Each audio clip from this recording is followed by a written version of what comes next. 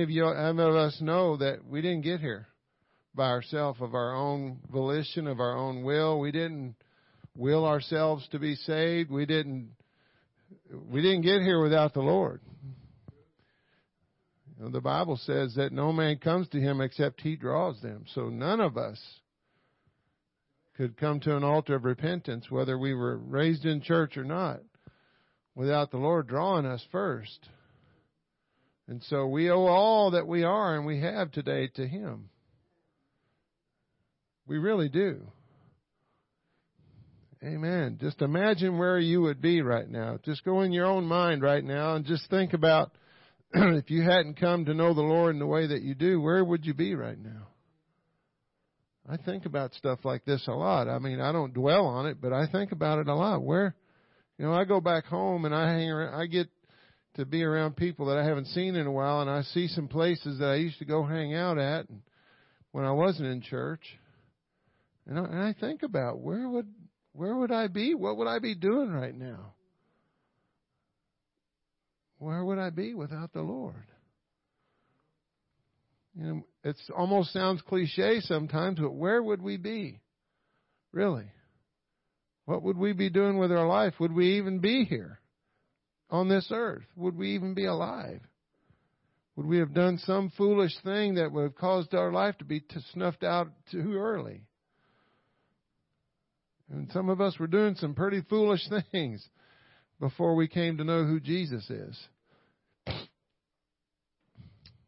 And so we just have to, I just wanted to stop and have us think about that this morning for just a minute, to kind of get it in your thought process, to start thinking about if it hadn't been for the Lord. We sing that song, if it had not been for the Lord by my side, tell me, where would I be? Where would I be? Amen. God is so good. We don't even really give Him enough credit sometimes, I think. We get in this thing after a while and we think we got it. We do. I got this. I've been doing this long enough. I got it. If I need you, I'll let you know. We don't say that out loud, verbally, but sometimes our actions say that. So I don't ever want to get to the place where I feel like I don't need God right now. I got this. God, I know you filled me with the Holy Ghost. I know you baptized me in your name. I know that you drew me. But now I've been doing this long enough, I think I got it down to a science and an art. And if I need you, I'll call you because I know you're always there. Right? God forbid we ever get like that. Amen. Because you can go to the very last moment and fall away from God. God forbid that we would do that, but there's no guarantees till Jesus comes. So, that's why this has to be something we do every day, like breathing. It's in Him we live and move and have our being. I don't want to have to tell people that I'm apostolic. I don't want to have to tell people that I'm a Christian. I want them to have to tell me. I want them to notice the difference, and don't you? I want it to be so evident in everything that I say and do that they can tell. And they don't even know themselves for sure exactly what it's, but they know if somebody was to be one, it'd be you. Right? So I don't know why I said all that. That wasn't even in my brain till just now. So maybe that was from the Lord. So we're going to talk about the waterway, if you haven't figured that out already. If you can't read English, we're going to talk about the waterway. And what is the waterway? Well, we're going to get into that in the next few Sundays. And if the Lord will help me and if the Lord will help you, we'll all get something out of this. Amen? So we're going to talk about four subjects, 4 little bullet points there that we're going to talk about is the necessity of water baptism, the symbol and mode of water baptism, the name to use in water baptism, and then the last one is going to be why the church must follow that pattern today. Amen. And so we're going to just dive right into this. And so the first thing that we're going to talk about is the necessity of water baptism. And if we could turn in our Bibles to the book of, let's go with Matthew 28, 18 and 19 first. Since John comes after Matthew, we'll just go that way. Matthew 28, 18 and 19. Some of you Bible scholars in here could quote that, right? If you've been in the apostolic way long enough, you could quote this. And Jesus came and spake unto them, saying, all power is given unto me in heaven and earth. He had all authority, all dominion, all power, everything. He had all power. So he had to be the one true mighty God, because there can only be one God. Can't be two. There can't be two sovereign beings. There can only be one. So if he had all power, he had to be God. Okay, next verse. Go ye. Everybody say, go ye. Therefore, and teach all nations, baptizing them in the name of the Father, and in the name of the Son, and in the name of the Holy Ghost. I know it doesn't say name in there, but it's implied. Because there's only one name of those three entities, right? And then John chapter 3, verse 3 through 5.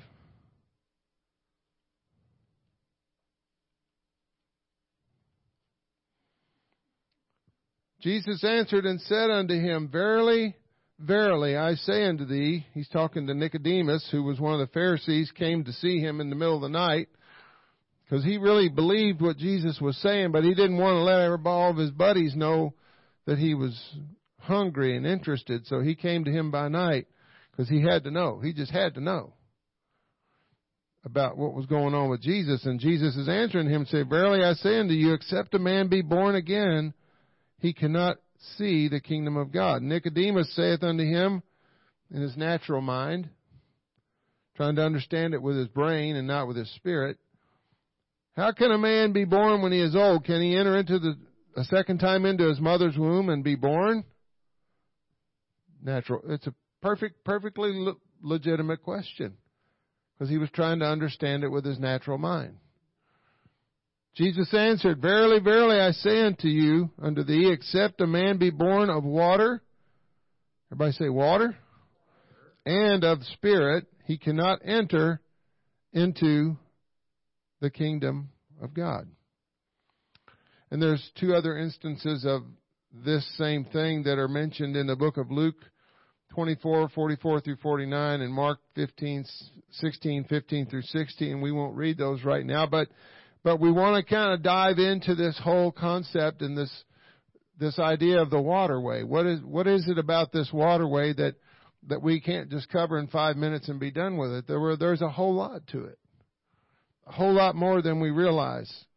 And so, yes, we know that water baptism was commanded by Jesus. Everybody in this room would agree, right?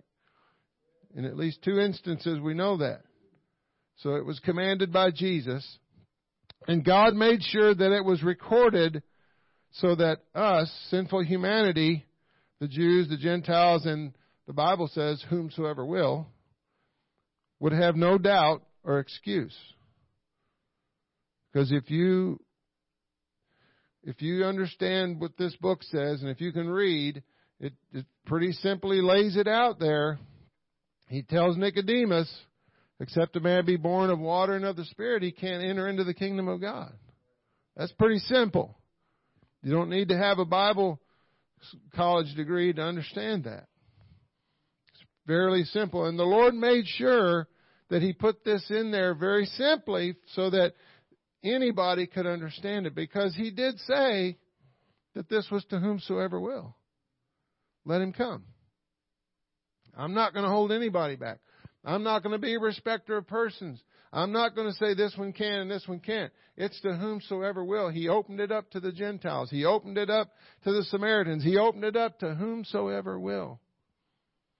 He opened it up to the drunkard and to the drug abuser and to the child molester and to the prostitute and to the homosexual. He opened it up to whomsoever will. And those things aren't new today. That stuff was going on in different forms back in the day, so nothing's going to get past Jesus, okay? So this is available. This waterway is available to whomsoever will. And so he made sure and put it in his word so we would have no doubt. And when God gave the revelation to me of the necessity of water baptism in Jesus' name, there was no doubt in my mind at that moment. I said, I was just like that Ethiopian guy. There's some water out there. Let's go do it. Let's go out there. Let's go to the East China Sea. Let's get it done before I change my mind. Right? There was not going to be any change in my mind. All right? I knew I needed to have it done. So we know that it was practiced in the early church. We can read that. Once again, God recorded it for us in the book of Acts, chapter 2 and verse 38. We won't read that. Let's go to Acts chapter 8, verse 9. There's several places in the New Testament where it is recorded. And it's recorded there for a reason. Acts 8, verse 9. But there were certain men called Simon, which before time the same city used sorcery and bewitched the people of Samaria, giving out that himself was some great one, to whom they all gave heed, from the least to the greatest, saying that this man is a great power of God. They thought he was, because he could do these powerful and awesome things. And to him they had regard, because that he had long time had bewitched them with sorceries. But when they believed Philip's preaching, the things concerning the kingdom of God and the name of Jesus Christ, they were baptized, both men and women. Then Simon himself believed also, and when he was baptized, he continued with Philip and wondered, beholding the miracles and signs which were done. So in all of Simon's sorcery and magic, nothing apparently could compare to the experience that he witnessed for himself with somebody being baptized in Jesus' name. And it was so profound apparently that he even said, hey, I'm going to put down my wizard stick and all this stuff, and I gotta have that. And we know of stories today of witch doctors and all kinds of people in foreign countries that have walked away from their incantations and all those things and been baptized in Jesus' name and filled with the Holy Ghost. There's something to this waterway that we're talking about today. There really is. Acts chapter 10, just a couple pages over, verse 44 through 48. While Peter yet spake these words, the Holy Ghost fell on them which heard the word. This is where the Gentiles received the Holy Ghost. And when they had they of the circumcision which believed were astonished, as many as came with Peter, because that on the Gentiles also was poured out the gift of the Holy Ghost. For they heard them speak with tongues and magnify God. Then answered Peter, can any man forbid water, that these should not be baptized, which have received the Holy Ghost as well as we? And he commanded them to be baptized in the name of the Lord. Then prayed they him tarry there certain days. That's talking about Nicodemus and his whole household. He believed it so strongly that when God told him to send for Peter, he didn't just keep it to himself. He invited all of his friends, his neighbors, his servants, their friends and their neighbors, and he had a house full.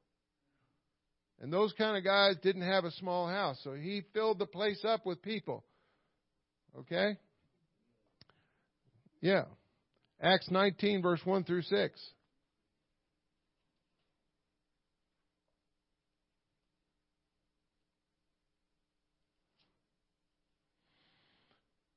And it came to pass that while Apollos was at Corinth, Paul, having passed through the upper coast, came to Ephesus, and finding certain disciples, he said unto them, have ye received the Holy Ghost since ye believed? And they said unto him, we have not so much as heard whether there be any Holy Ghost. And he said unto them, and unto what then were ye baptized? And they said, unto John's baptism. Then said Paul, John verily baptized with the baptism of repentance, saying unto the people that they should believe on him which should come after him, that is, on Christ Jesus. When they heard this, they were baptized in the name of the Lord Jesus. And when Paul had laid his hands upon them, the Holy Ghost came on them, and they spake with tongues and prophesied.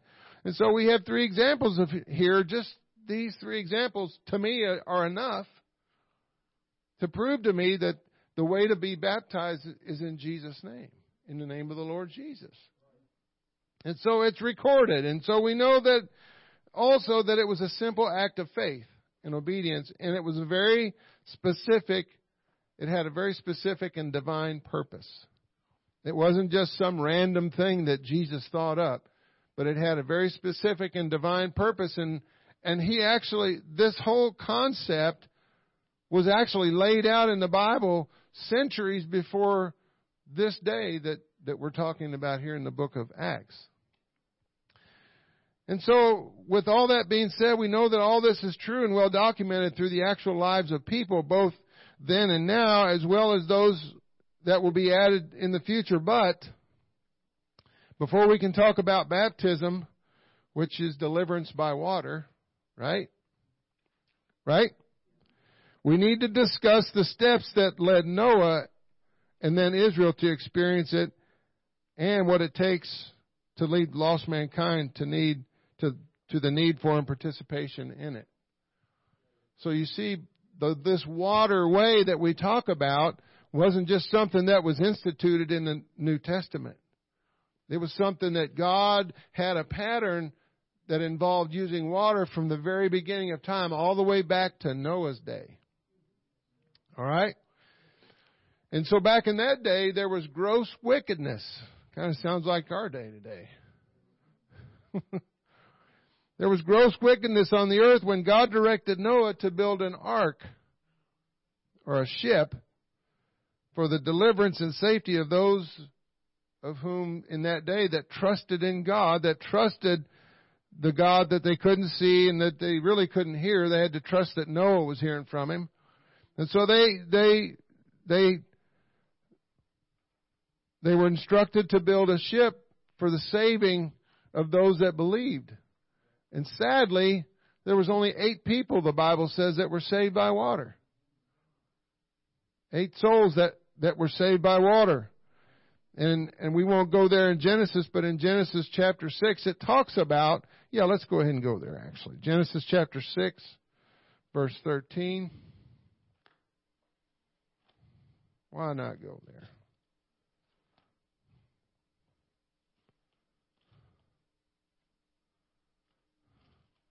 I tell you, when a lot of the revelation came to me was when I actually opened the book and read the words out loud for myself. When it wasn't somebody telling it to me, but I actually saw it for myself. Anybody ever experienced that before besides me? You've heard it and heard it and heard it, but when you saw it and read it for yourself and you went, oh, wow, that's really in this book. That preacher didn't just say it. It's in the book. Right? Matthew 6:13. Genesis 6:13. And Canaan lived after he began. Oh, I'm in verse 5. I'm sorry. Same page. And God said unto Noah, the end of all flesh is come before me, for the earth is filled with violence through them, and behold, I will destroy them with the earth. And then we're going to skip down to verse 17. It says, and behold, even I do bring a flood of waters upon the earth to destroy all flesh, wherein is the breath of life, from under heaven, and everything that is in the earth shall die. But with thee shall I establish my covenant, and thou shalt come into the ark, thou and thy sons and thy wife and thy sons' wives with thee.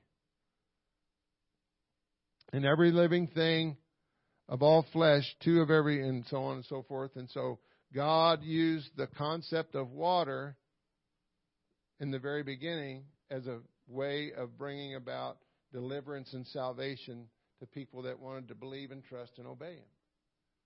And it's no different today.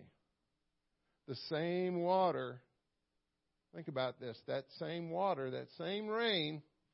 And you know, it didn't matter whether people believed in God or not. It didn't matter if they believed in rain or not. It didn't matter if they believed there could ever be a flood or not where they lived up high up on that mountain. It didn't matter. God was still God, and it was still going to happen. Right? So it doesn't matter if we believe in this waterway or not. If it's right, it's right. And so that same water that delivered those 8 people, that same water destroyed the rest of the earth. Destroyed all mankind and all animals. All those except for those that were on the ark. And as I said, it didn't matter what they believed. They had the opportunity to believe that there was a God that was speaking to a man. And they had the opportunity to make a choice and a decision. And they made their decision. They made their decision. And so they chose not to go the waterway. God already had a divine plan and pattern that He was following. The baptism that we know of today would be revealed in due time. Amen. God's plan absolutely included human agency or human involvement. He needed and required man's faith and man's obedience to activate His plan. God didn't just magically make an ark appear out of thin air for Noah and his family to get on and to be saved by water. He didn't make it easy, did He? He made them work. He required the hands of the creation that He was trying. See, this kind of all started with Adam and Eve, didn't it? When they lost their relationship with God, they marred their relationship by disobeying God and rebelling against God, didn't they? Because He told Adam, and he tried to blame her and all that, but He told Adam what tree to eat of, what tree not to eat of. And all he had to do was obey. All he had to do was obey. But he didn't. Not only did he disobey, but he rebelled. He did what he wanted to do. And he used whatever excuse he could use to get it. He just had to have a bite of that apple or whatever it was. I like peaches. I think it was a peach. But you think about it, even before that, Satan, who was cast down from heaven, it's the same spirit, isn't it? Satan didn't like the fact that God was in charge, that God got to make all the decisions. And he was that angel, and he just wanted to just let me make a couple of decisions. And he didn't get to, and so he rebelled. And he stepped outside of the boundaries of what the realm of where he belonged, and he got what was coming to him. Right? And so the same thing, same spirit in Adam. Same spirit. Because who was involved in that whole process? The enemy. That same enemy. That deceiver. And so he's not going to ever stop trying to deceive us, is he? No. So he required absolute human agency. He required us to be involved. We have to be involved in our own salvation. He's not just going to make you come to the altar of repentance. He's not just going to make you be baptized in Jesus' name. He didn't just give Noah a boat to float away on. Noah had to work. He had to work hard, and he had to work for a long time. And his sons and his wives and their wives and all these things, they had to work for their own salvation. And so we don't have salvation by works necessarily, but it takes a step of faith, which Noah had to do. He had to step out on faith. He had to believe that he was hearing from God in a world where he and his family were the only ones that... Anybody ever feel like you're the only one that believes this way? Like you're just in this little cloister and there's just nobody else. Just like that prophet that told God, I'm the only one left. And God said, no, you're not the only one left. I got 10,000 over here. Don't worry about it. I got this. And so Noah had to believe that he was hearing from God.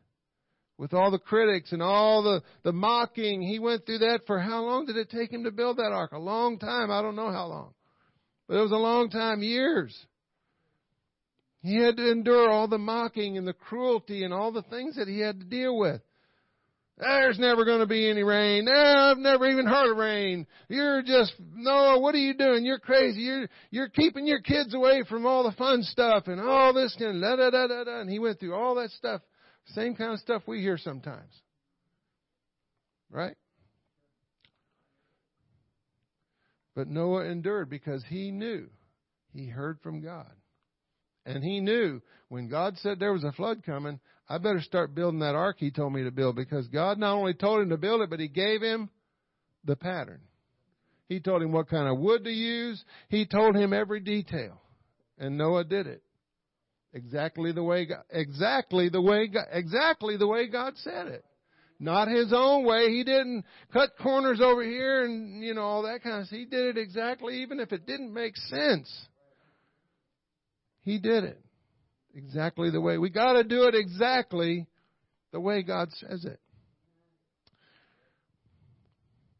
Just like Noah, God chose a man named Moses to pass on his plan and his will to mankind. See, God, even to this day, God uses us as human agency. He uses us as men and women and people of God to keep this thing going, to keep the ball rolling, to keep the train moving down the tracks. He does that. He can't, and he won't fulfill his plan without our involvement. Right? The farmer can't go harvest the field by himself. That's why he put that story in the Bible about that guy going through town and picking out those workers and say, why are you sitting idle? I need you to get out there in the field. The harvest is great. Get out there and start harvesting. He needs us. And the whole point of all this, I guess, is he's trying to put our relationship with him back together. Because we lost that with Adam, didn't we? Moses was given a specific pattern for the people so that they could turn to God because of their sinfulness and could have a way of commuting their sentences of death from year to year.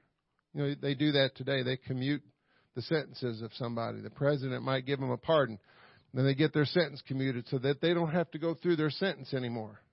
It gets passed down. And so that's what the people of Israel were doing. They had to get these animals, and they had to keep that animal clean through the whole year, and they had to sacrifice that innocent lamb for their sinful ways.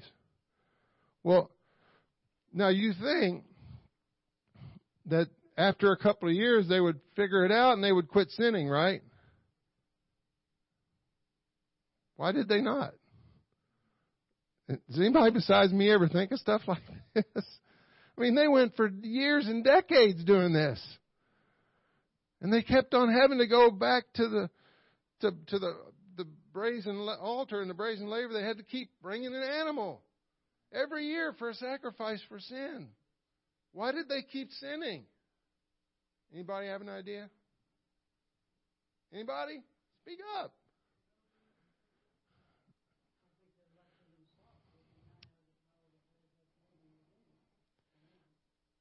Well, it's kind of like King David said in Psalms 51, verse 1 through 5.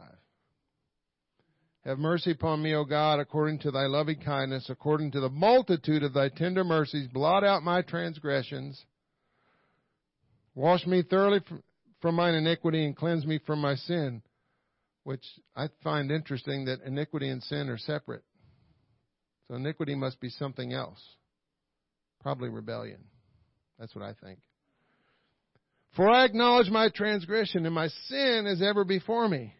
Against thee and thee only have I sinned and done this evil in thy sight, that thou mightest be justified when thou speakest and clear when thou judgest. And verse 5 says, Behold, I was shapen in iniquity, and in sin did my mother conceive me. Where did that come from? Where did that come from? What does he mean? He's talking about the sin of Adam. for that sin nature passed on to all men. And that means you and me too. So we have that same Adamic, they call it sin nature. Does it ever go away? No, flesh don't. Not unless you die. That's the only way flesh is going to go away. So, it's just interesting to me, the pattern of the people had to keep going back to, we don't have to keep going back and getting baptized in Jesus' name, right? But we're still subject to like passions. Jesus said, I'm subject to like passions yet without sin. He was the only sinless person in the world. He wasn't telling us we could be sinless, but he was just telling us, I understand, I feel the passions that you feel. I know the things you struggle with. The enemy is not going to leave us, especially those of us that are baptized in Jesus' name and filled with the Holy Ghost. He wants to make us a trophy of hell. He does. And he is going to try every which way but loose to try to get us to rebel and to disobey what this book says. Even though we have been baptized in Jesus' name, even though we went through the water, the people of Israel, the Bible says that they were baptized in the cloud and in the sea. Right? What's that talking about? Going through the Red Sea, right? The cloud followed them by day and the pillar of fire by night, and they were baptized in the cloud and in the sea, the Bible says. They went through a water baptism, if you will. They had water, again, was involved in deliverance of God's people. And with all that deliverance from all that bondage, and they get on the other side of it, and what do? They start falling right back into the same old mess. Well, we should be back in Egypt eating leeks and onions. It'd be better than being here where we are. Isn't that what they said? Like, why would you say that? You just watch the waters part. How could you forget what God's done in your life? And we're the same way. We start taking our ease in Zion and we start forgetting about the great things that God's done in our life. Sister Belle, it was a great thing when God saved and delivered me. It really was. I'm not going to tell my story, but you've heard others, and it had to be God. For me to come to this, it had to be God to get me out of all that stuff. And God was merciful. He let me lay parts of that down as I came along before I actually got baptized in Jesus' name and filled with the Holy Ghost. Now, I kind of tell the story wrong sometimes, and I say I did it, but I know really He did it. He put it in my heart. He was bringing me along. He put it in my heart in 1985 to say, you know what? I'm not going to drink alcohol anymore. And against the better judgment of my friends and everything, I said, this is something I got to do. And he did all that. He took that desire for cigarettes away from me, literally overnight. But I had to be willing to say, okay, God, I can't do this. You got to do it. What's that got to do with water baptism? Praise God. So we have this sin nature. David said we were born in sin and shapen in iniquity. We have the propensity to sin, don't we? If I don't, and I'm going back to what I was saying earlier about maintaining that lifestyle, that walking, not just, the Bible says in John chapter 15, says, if you abide in me, and my word abide in you. Now, when I read that word abide, I don't think that just means memorizing. When something abides in you, it becomes a part of who you are. This word has to be a part of who we are. That it's so intrinsically, it's so a part of us that we don't even have to think about it, but we do. I have to get up every day and say, I have to proclaim it. God, I'm yours today. In you I live and move and have my being. I didn't even get to breathe last night unless you allowed it. You saved me. You delivered me.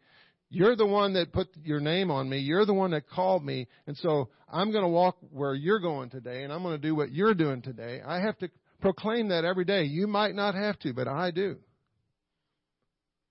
And I make this a part of who I am every day.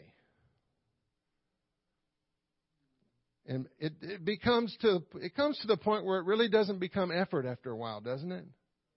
A little bit.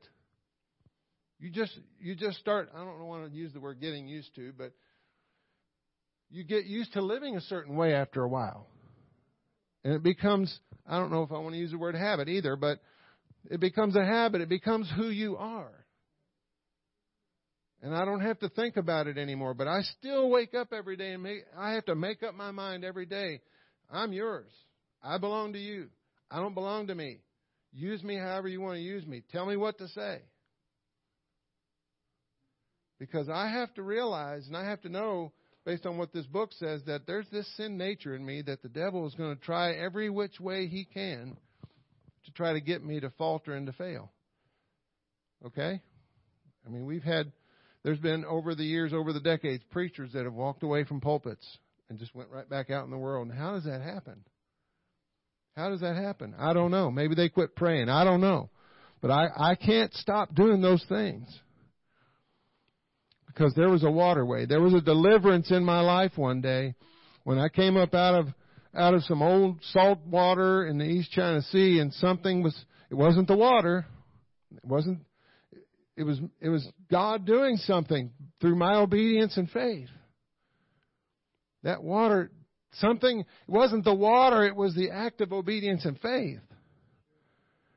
But I had to go through water just like Naaman did. I don't understand why I got to go down 7 times in that muddy Jordan River.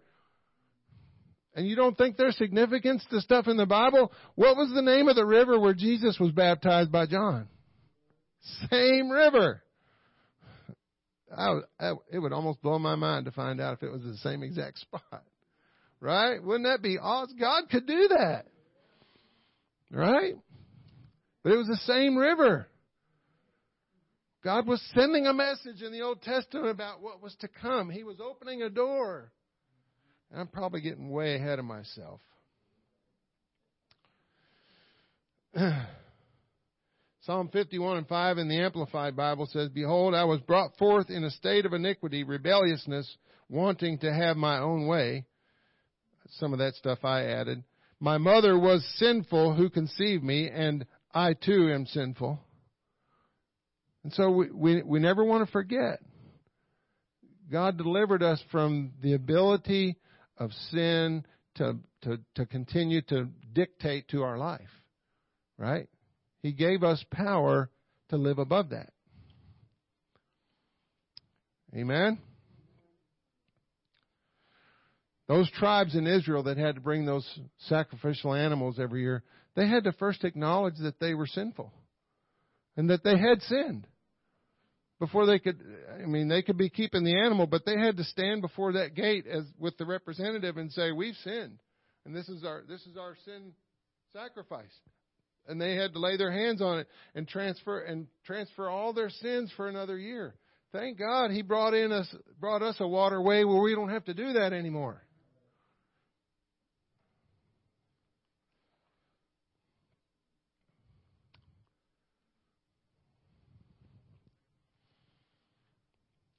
So this whole concept of being delivered by water and baptism and cleansing and all these things started in the mind of God, didn't it?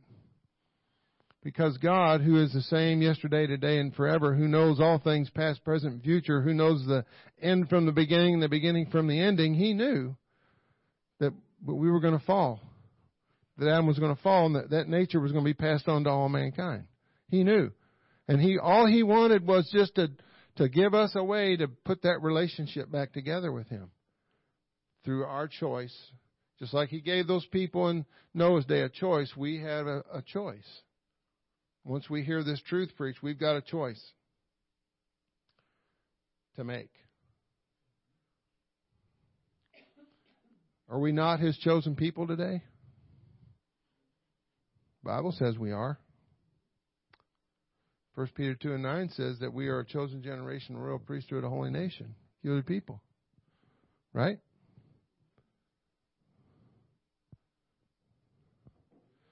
So this baptism that we are partakers of today was concealed in the Old Testament. You know, they had the brazen laver and the brazen altar where they repented. That was the symbol of repentance. That brazen altar where they tied the animal down to the four corners of the tabernacle, and that fire was burning, and it burned up everything that was there, that was flesh and all that stuff. And that's what happens when we repent. We burn all that stuff up. We just lay all that aside, and we just say, I'm yours. And then that brazen laver that was made of brass, and that brass stood for judgment. God's judgment, and then our judgment. Because the Bible says, examine yourself, right? And so really that's what we had to do when we came to this waterway. When we came to that decision where we said, I got to get in that water up there. I got to be baptized. We had to come to a decision, didn't we? Didn't we? Right? Where we were faced with, okay, here I am, and I've got this knowledge, and I know that this is what I need, and if I don't do it, this is going to be the consequences. If I do it, this is going to be the consequences. So we had to look at ourselves in that mirror, that pool. That brazen laver was like just a big pool, like a pool. And the water was just very clear and still, and so you could see yourself in it. Now, I've heard that said that it was mirrored on the bottom so you could see yourself. And so that's what the Lord wants us to do, is to look into our own life. He already sees what our life looks like. He wants us to look into our own life and see, I need God. I need this. I need this water. Just like that Ethiopian eunuch that told Philip, hey, thank you for opening my eyes. Sometimes we're going to have opportunities to minister to people that think they know what the Bible says, and they just need somebody to come along and just open their eyes more fully to the truth. And when they see it, like that young lady, I keep thinking about that story over and over again, Brother Parker. I see it. I mean, if you've never experienced that before, you need to be teaching a home Bible study. I'm going to put a plug in for that right now. And you need to be able to bring somebody to that place where they stop you in the middle of a calm Bible study and say, I see it. They jump up. You just need to experience that. If you haven't been there yourself, you need to see somebody. It's just amazing to watch when God brings the light and just brings the revelation. Right? Praise God. Well, I'm just going to kind of bring this to a close. This didn't go any way, shape, manner, or form like my notes said. But I hope I was trying to flow with the way God wanted me to speak today. And He's been giving this to me all through, even on my vacation. I was spending a lot of time, had a lot of time to spend in prayer away. The people I was staying with had to go to work and stuff. So I just had a lot of time to think about and meditate on these things. And so I just hope that I've been able to bless somebody with this today. And we'll pick up with the next one on next Sunday. Praise God. Thank you, Father, for this opportunity to be before your people today. Thank you for this opportunity to be a blessing. Thank you for your word. I thank you for this place. I thank you for your people. Pray your blessing upon them, Lord Jesus, and the remainder of this service, that you would mightily use this pastor to preach and to minister to us today. Lord, as we go on this break, we pray your blessing upon us. In Jesus' name, amen.